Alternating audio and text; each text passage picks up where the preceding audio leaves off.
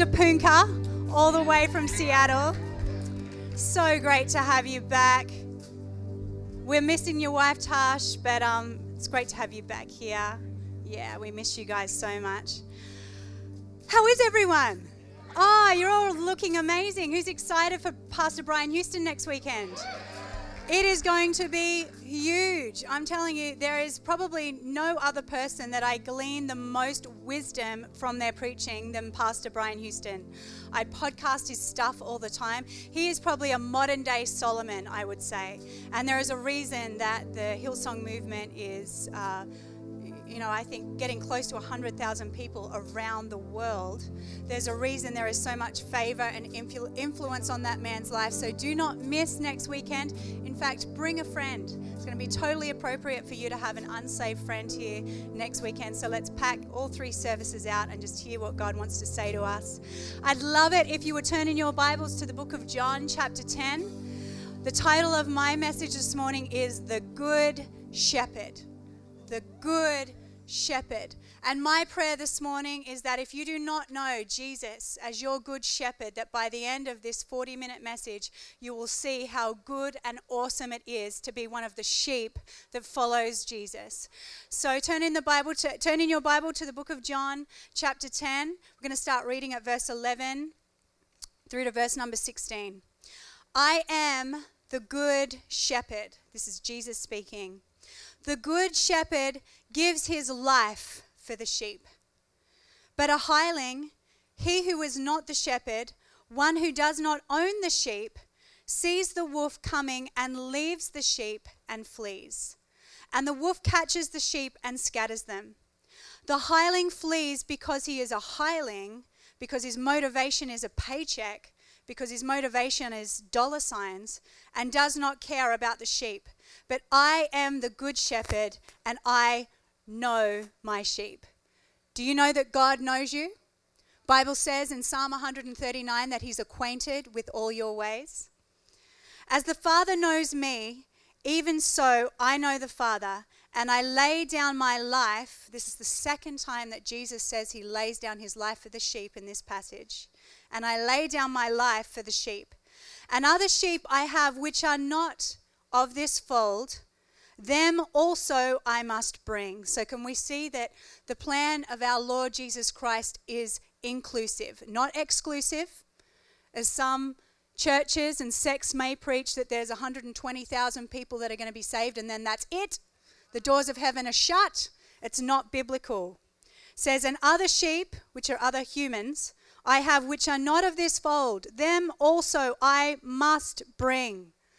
Because the Son of Man came to seek and save that which is lost. And they will hear my voice, and there will be one flock and one shepherd. I love this passage of Scripture because it tells us that Jesus is really the only shepherd worth following. And I would say today that the issue in the world today isn't so much that we have a lack of shepherds or hirelings, people willing to actually try to lead sheep or lead people, but we have an absence of people who are allowing themselves to be led by the good shepherd. Jesus makes a point, I think a very important point in this passage of Scripture where he shows us the difference between what a hireling and what a shepherd looks like. The hireling is there to line their own pockets. So you may look out there and see all kinds of versions of get your best life now and, some kind of watered down message that takes Christ out of the message but just puts forward the principles and it's all about that person lining their pocket. But their motivation is not your life, your well-being, but it is to line their own pockets. Jesus is saying you will know the difference between a hireling and a good shepherd because the good shepherd does not leave when the going gets tough. In fact, the good shepherd will lay down his life for the sheep. So I want to introduce you to this good shepherd today, and I would say if there was really any one thing that has brought me any level of success in my life is that it is the fact that I have followed the leading of the good shepherd. I am not smart enough, I am not pretty enough, I am not intelligent enough, I do not have enough going for me that I can have the life I have today simply because of other external factors. The life I enjoy, the marriage I have, the children I have, any level of prosperity I walk in, any level of influence I walk in is purely happening in my life because I've followed the leading of the Good Shepherd. The Bible says in Acts that God is no respecter of persons. What he has done in my life, he can and will do in yours if you allow him to be the shepherd of your life. So we see in Psalm 23 that here King David introduces us to the Good Shepherd, to what this shepherd actually looks like. So I'd love it if you turn in your Bibles to Psalm 23, this famous psalm. Many of us in this place, even those of us who weren't raised in church or maybe aren't even Christians, would have heard this psalm referenced at some point in their life. And I want to break it down for us this morning. It says, "The Lord is my shepherd, I shall not want. He makes me to lie down in green pastures. He leads me beside the still waters. He restores my soul. He leads me in the paths of righteousness for his name's sake. Yea, though I walk through the valley of the shadow of death, I will fear no evil." Why? Because you are with me. There are some people in this building that need to hear that today. You feel like you're walking through the valley of the shadow of death and you feel alone. And I want to remind you today, or perhaps tell you for the first time, that you have never experienced an alone moment in your entire life. The Bible says that Jesus is the friend that sticks closer than a brother, that he is a very present help in a time of trouble. He does not flee like the hireling when trouble comes. He is a very present help. Then it goes on to say, "Your rod and your staff, they comfort me. You prepare a table before me in the presence of my enemies." And I love this, and I'm not going to be able to really develop this point today, but I want to put it to you that the Bible says that vengeance belongs to the Lord. And many of us want to prepare our own table in the presence of our enemies. We want to show them, look what I've got, look what I did. I'm going to make it rain and in pain on you. But when you look at the blessing on my life, and God's like, no, don't bother. I'm going to prepare a table for you.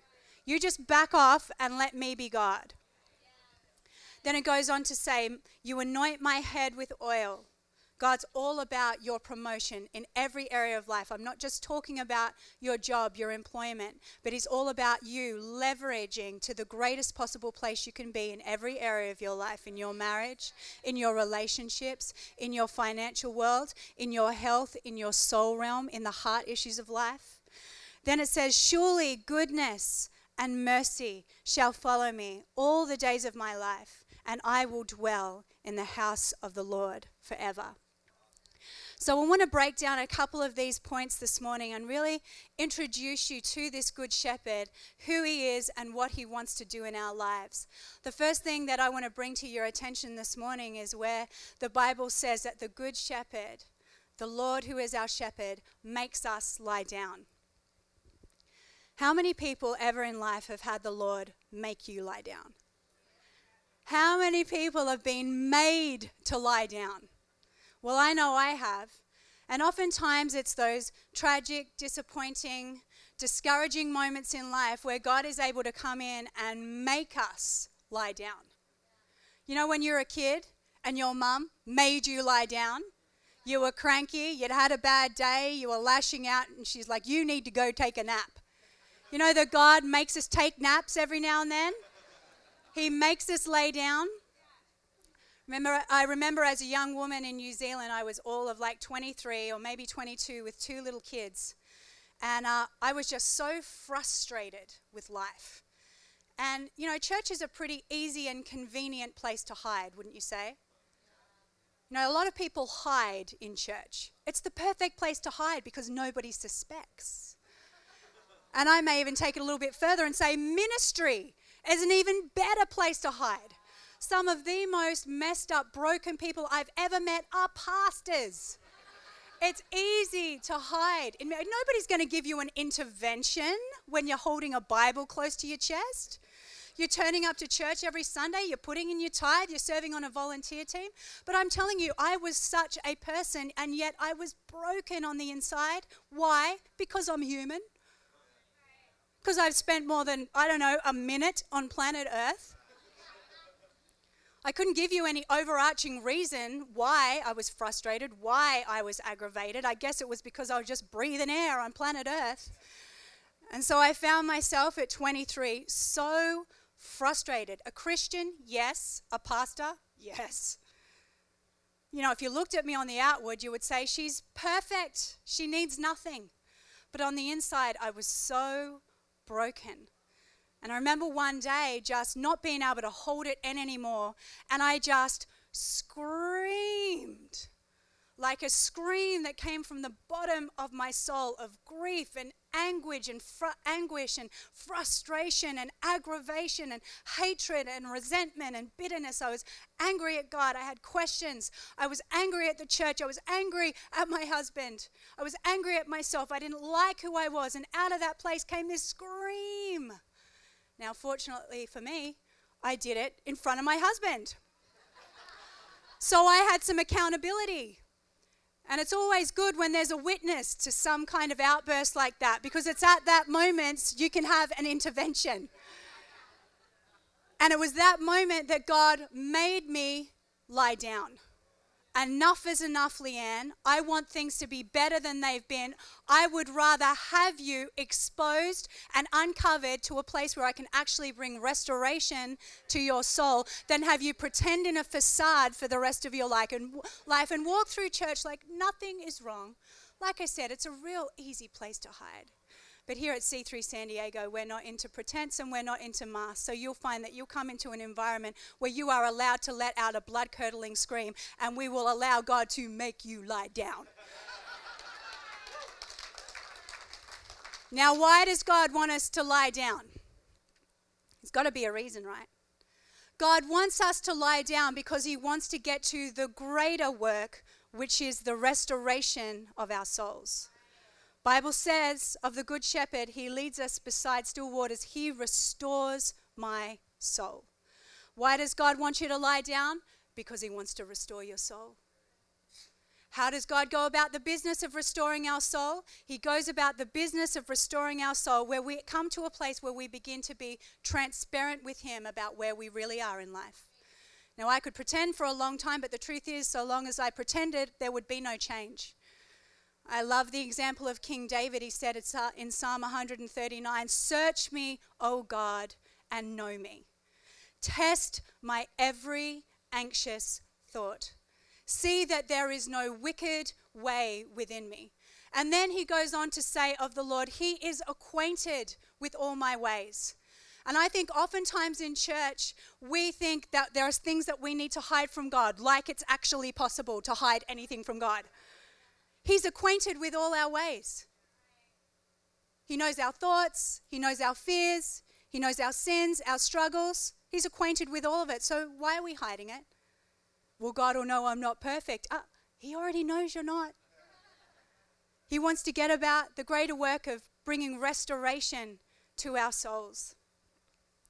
He wanted to take me to a place. The word restoration literally means to bring back or restore to its original intent. So God's not just content with our salvation, but he wants to get about the business of the restoration of our lives. So before the trauma happened, before the divorce made you question everything, before the questions you had about God and his character and how could bad things happen to good people, before the loss you suffered that made you question everything about your faith, before that disappointment, before that deception, before that pain, that wound entered your life, God is all about getting us to a place where we can lie down so he can restore our soul and actually bring us back to the place of his original intent. Take a little girl who was 23, full of the questions of life that I believe every single one of us have, full of the frustrations of a life that I believe every single one of us have, and actually get me to a place where I could stand firm and confidently knowing that I could be still and know that he is God, that I didn't need to hide, that I didn't need to wear a mask, that he was a good shepherd. He was going to lead me beside still waters, and he was going to restore my soul. Can somebody give God a big amen in this house this morning? You know, the Bible says in 1 Peter 5:7, "Cast your cares upon the Lord, because he cares for you." And then after that scripture, there's a very famous scripture, 1 Peter 5:8. It says, be sober, be diligent, for your adversary, your enemy, you have an enemy, just in case you didn't know. Your enemy, the devil, roams around like a roaring lion, seeking whom he may devour. So the inference is, if we do not learn to cast our cares, then unknowingly or unwittingly, we give the enemy an opportunity to devour and bring destruction into our lives. But do you know the great thing? That just like the devil is an evil opportunist, our Father, our good shepherd, he is a good opportunist. He is a righteous opportunist. And his word says that he makes all things work together for good for those who love him. So he can actually take the place of your pain, your wound, your grief, your disappointment, your doubts, your questions about the character of God. And he says, if you let me lie down and restore your soul, I'll actually use that pain as an opportunity to bring good into your world. Can somebody give God a huge amen this morning? I want you to receive this fruit into your spirit this morning. The third thing, he makes us lie down, number one. He restores our soul, number two. The third thing he does is he leads us in paths of righteousness. Do you know that you cannot get righteousness on your own? It's impossible. That's why God had to send Jesus to stand in the gap for our sin, for our transgression, and actually take our place as the sacrifice. So the way that we receive righteousness in God is actually through receiving Jesus Christ as our Lord and Savior. The Bible says that he takes our sin that was as red as scarlet and washes us as white as snow. The Bible says in Corinthians 5, verse number 21, for he has made him, the good shepherd, Jesus, to be sin for us, who knew no sin, that we might be made the righteousness of God in him. So are you getting that? He can only lead us into paths of righteousness. Good living cannot lead you into righteousness. Wishing and hoping cannot lead you into righteousness. Buddha cannot lead you into righteousness. Confucius cannot lead you into righteousness. Only Jesus Christ can lead you into righteousness for his name's sake. And just like it is only God that can lead us into righteousness through Jesus, it is only God that can lead us into the life that God has for us. I want you to hear me loud and clear today. There is no life outside of Jesus Christ. There is no life worth living outside of Jesus Christ. In fact, Jesus said, and he was not a man that he should lie, I am the way, I am the truth, and I am the life. Now, if you want the life that Jesus desires for you, then you cannot lead yourself into it. It's not through your ability. It's not you wearing the right dress at the right time in the right nightclub that's going to pick up the right guy. It's not even going to come down to how many degrees you have. My life should be evidence of that, people. I'm up here standing, talking to you fine people with a level of influence that belies the amount of, or lack of, degrees that I actually have. In fact, I should not even be standing here. Let's start with that. My mum was told when she was pregnant with me that she needed to terminate the pregnancy, that I should be aborted because she had a heart condition. They did not think that she would survive the pregnancy. It was a very short conversation, as she was a woman of God who was led by the Good Shepherd. She said, heck to the no. And as a result, here I am. So for starters, if the devil had his way, I wouldn't even be here. Then I was kind of as dumb as a post in school, just saying, just to give you all a little bit of hope. I left school in the 10th grade, which is perfectly normal in Australia, right? Well, he's saying no. But anyway, I left school in the 10th grade. I was so bad at maths, and now I come from a family of 5 girls. My older 3 sisters all got scholarships to college, brainiacs. I was like tra-la-la Leanne. And I turned up at the high school that we all went to, and the maths teacher, Mr. Turner, after looking at my maths scores, just shook his head like this. Seriously, for like a minute, was just perplexed. And he looked up at me, he's like, are you sure you're a grey girl? Yeah, you don't need to feel sorry for me. It was bad. It was tragic. It was true. Okay. And yet, here I am. shepherding, influencing God's favorite people in God's favorite city. You know, the Bible says in Revelation that God opens doors that no man can shut, and he shuts doors that no man can open. So I want to tell you today, if you're trying to crowbar your way through life, thinking it's all about your leading, what you can do for yourself, what doors you can open, and that opportunity that you can get, the way you can manipulate, the way you can, go into employment places that you work and make all kinds of bad tactics and bad moves and behave in all kinds of irresponsible ways to maybe get that promotion and compromise all over the place. You know, the Bible says, Jesus speaking, seek first the kingdom, seek first the leading of the good shepherd, follow the leading of the good shepherd, and then all these things will be added unto you.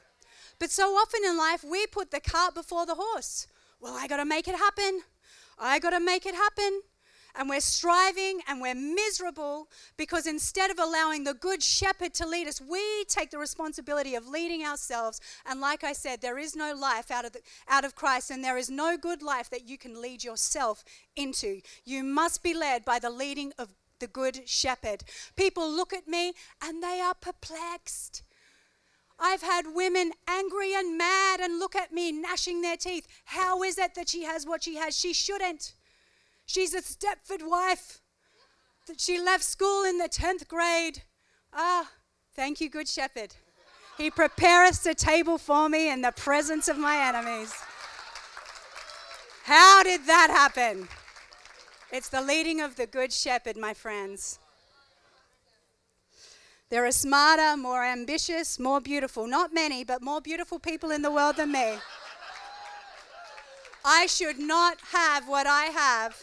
It all comes down to the leading of the good shepherd. Okay. Point number 4.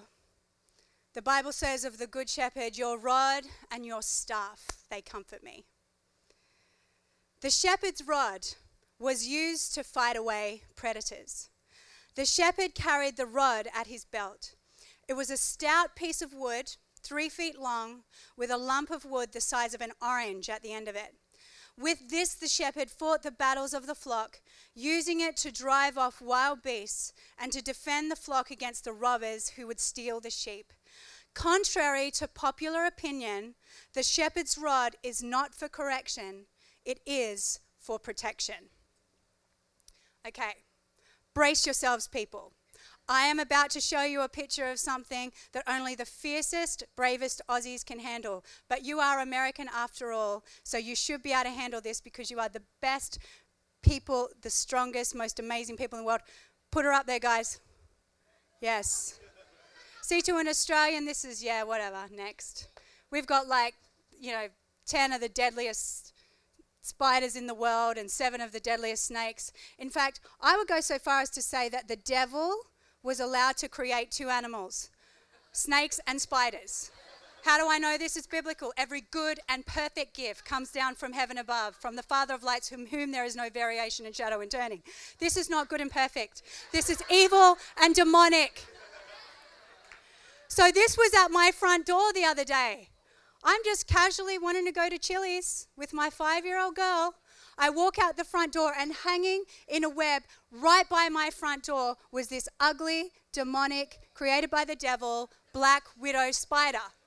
Now, thankfully, my 5-year-old daughter, who is tra-la-la Zoe, just like her mummy before her, did not go out the door first. She was being led by her good mama. And I had eyes to see what she could not see. What she may have run through and potentially got bitten, I was able to cut off at the pass and use my husband's golf shoe in a redemptive moment for golf right there and smash the heck out of that spider until it was nothing but a smear on my front porch. Do you know your good shepherd is just like that? And we are all like sheep gone astray. We're like those little Zoes who just kind of meander through life, and without the leading of a good shepherd, we can find ourselves in all manner of situations, in manner of sticky situations, with enemies ready to stick their fangs into us. But if we're being led by the good shepherd, the Bible says that his rod brings protection over our lives. And Jesus is ready and willing for those who follow him to fight off every predator and enemy that comes your way. Come on, yeah, go on. Give God a shout. You can take that down. Let's stop. That's enough trauma for one day. I loved the movie Captain Phillips. How many of you have seen it? One of the greatest movies ever. Makes me fall even more in love with America, which I didn't think was possible. What is the overarching theme of that movie? Do not mess with an American. If you do, we will hunt you down and we will kill you. I started to feel sorry for the Somali pirates in the end. I'm like, these poor little skinny, oh geez. Guys, just throw him overboard and then chug as fast as you can to the Somali coast. You are in over your head. And of course, we all know the story. Hopefully, all of us are abreast with current news topics. The Somali pirates were taken out and Captain Phillips was rescued. One man, they had 2 big naval ships and an entire force of special forces, SEAL team come in and rescue him. But if that's true for an American citizen, how much more is it true for a citizen of heaven? Someone who follows the leading and the guiding of the good shepherd, who has that rod in his hand and is able to fight off lions, bears, and any enemy that comes your way. The Bible says that he hedges us in front and behind, that he commands angels concerning us to hold us up, lest we will even dash our foot against a stone. You can trust the leading of the good shepherd to protect you from the enemies you can see, but also the enemies you cannot see. The only time we need to fear the hand of the enemy, the snare of the fowler, is when we willfully remove our lives from the leading of the good shepherd. I want to read you a little fable. How many of you are familiar with Aesop's fables? So he was kind of a hit or miss guy, can I just say? Some of his fables are just like, oh, that was bad. But this one I feel like was a bit of a hit. It's called The Pack Ass, The Wild Ass, and the Lion. Now, an ass is a donkey. I'm not being rude. Okay. A wild ass saw a pack ass jogging under a heavy load and taunted him with the condition of slavery in which he seemed to live. What a vile lot is yours compared with mine. I am free as the air and never do a stroke of work. That's how donkeys talk. I have no one telling me where to go or what to do, no one making demands of me. But you silly donkey, you depend on your master and must obey all that he commands. And he makes you carry heavy loads every day, and then he whips you when you stray from your course. Eeyore. At that moment, a lion appeared on the scene and made no attempt to attack the pack ass, owing only, listen, to the presence of the master. Getting that? But he immediately fell upon the wild ass, who had no one to protect him, and without more ado made a meal of him. What is the moral of the story? Do not be a wild ass. Be a pack ass. Sure, the Lord may require of you to carry a burden, but he says, don't worry, my yoke is easy and my burden is light. But in the carrying of that burden, you place yourself under the mighty protective presence of the Lord God Almighty. The God who is able to snuff out the enemy, the Bible says, with even the breath from his nostrils. You do not need to be afraid. You just need to make sure you are following the leading of the Good Shepherd. Can somebody shout in this house this morning? We serve a good God who protects and watches over his children. Point number 5, his staff. The shepherd's staff. What does the staff do for us? What does the staff mean for us? The staff was a long crooked stick. Always the shepherd walked with it in his hand. And when a sheep showed signs of straying, he would stretch out and pull it back with his crook. How many people here have ever felt the shepherd's crook on your neck? Please tell me I'm not the only one. Happens almost weekly. Oftentimes it's my husband's wielding the crook, but its impact is the same nonetheless. Sometimes it's sitting in church and I'll hear a word and I'll feel that crook around my neck. You know, if you're following the leading of the Good Shepherd, you will not go through life without feeling the shepherd's crook around your neck. Not to beat you. See, here's the difference. The rod was for beating enemies. The crook was not for beating the sheep, but for correcting them, pulling them in. God does not beat his children. He does not beat his sheep. He pulls them in with the rod, with the staff of correction. He pulls them in with the crook of correction. You know, there's a story in the Bible, in the book of Luke. It's a story about a guy that we know as the rich young ruler.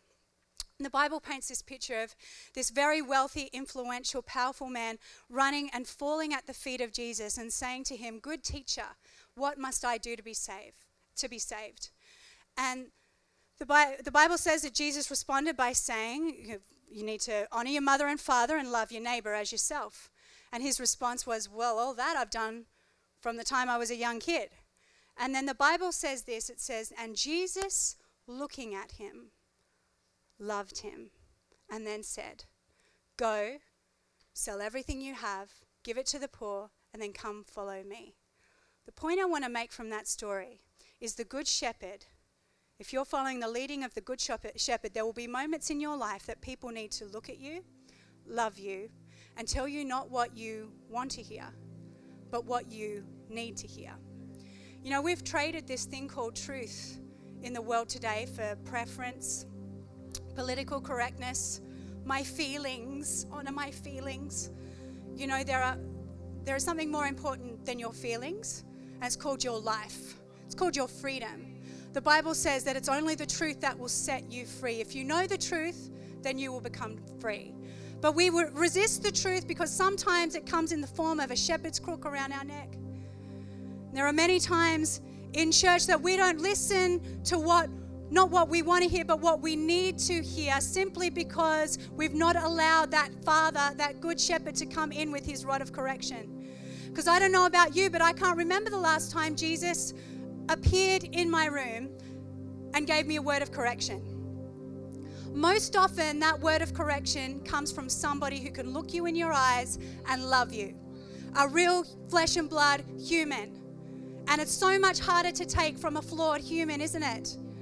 I had an interesting situation not too long ago where I was driving in the car with my husband, which always makes for explosiveness. Because he is, yes, point number 6, my husband is the worst backseat driver in the world. You need to write that down. And so we're driving, and he says to me, in only the way that he can in his backseat driving manner, don't turn right here, go straight ahead, go a different way because the traffic is always bad on this road. Now, it was at this moment that I decided to take my power back. I was driving the car after all, and I said to him, no, I'm turning right. Everything will be fine. Famous last words. About a minute down the road, we encounter the worst roadworks since the beginning of time. And as we are sat behind a steamroller, I am hoping, wishing, praying that he would not say anything, that he would just let it pass, because surely it was obvious to everyone in the car, including my sister who was in the back, that he was right and I was wrong. There was no words that need to be said after all. It was clear, it was obvious. We could just sit there and pretend like it wasn't happening, right? So I was hoping, I was praying. Then after a couple of minutes, he just turns to me and goes, you know, if you had have gone the way I said, we wouldn't be behind this steamroller right now. And I'm telling you, it was the straw that broke the wild ass's back. I was like, oh, heck to the no. And I turned to him and I said, you failed. That was a test from the Lord.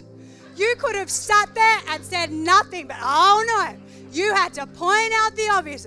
The Bible says that love covers, and you exposed me. That was a test from the Lord, and you get an F. You failed. And then I continued for another 5 minutes to berate him. All the while, my sister is sitting in the back wishing the earth would swallow her up. She was so embarrassed. And I went through the whole day feeling very justified as the executor of justice as to why my husband should have shut up instead of trying to tell me the obvious. And my sister grabbed me when we went out for a coffee and she goes, you know, Leanne, it was so embarrassing to sit in the back of the car when you spoke to your husband that way. You know, the Bible says a wise woman builds her house and a foolish one tears it down with her hands. And I wanted so bad to say, oh my gosh, who are you one to talk? I've seen the way you talk to your husband. If that's not the pot calling the kettle unsubmissive. And I so badly wanted to deflect the correction from myself and actually go, well, what about you? You know, there are so many times in life, aren't there, when we feel that shepherd's crook around our neck, and instead of allowing it to gently guide us back to our place, instead we make all kinds of excuses, we deny it, we deflect it, we blame somebody else.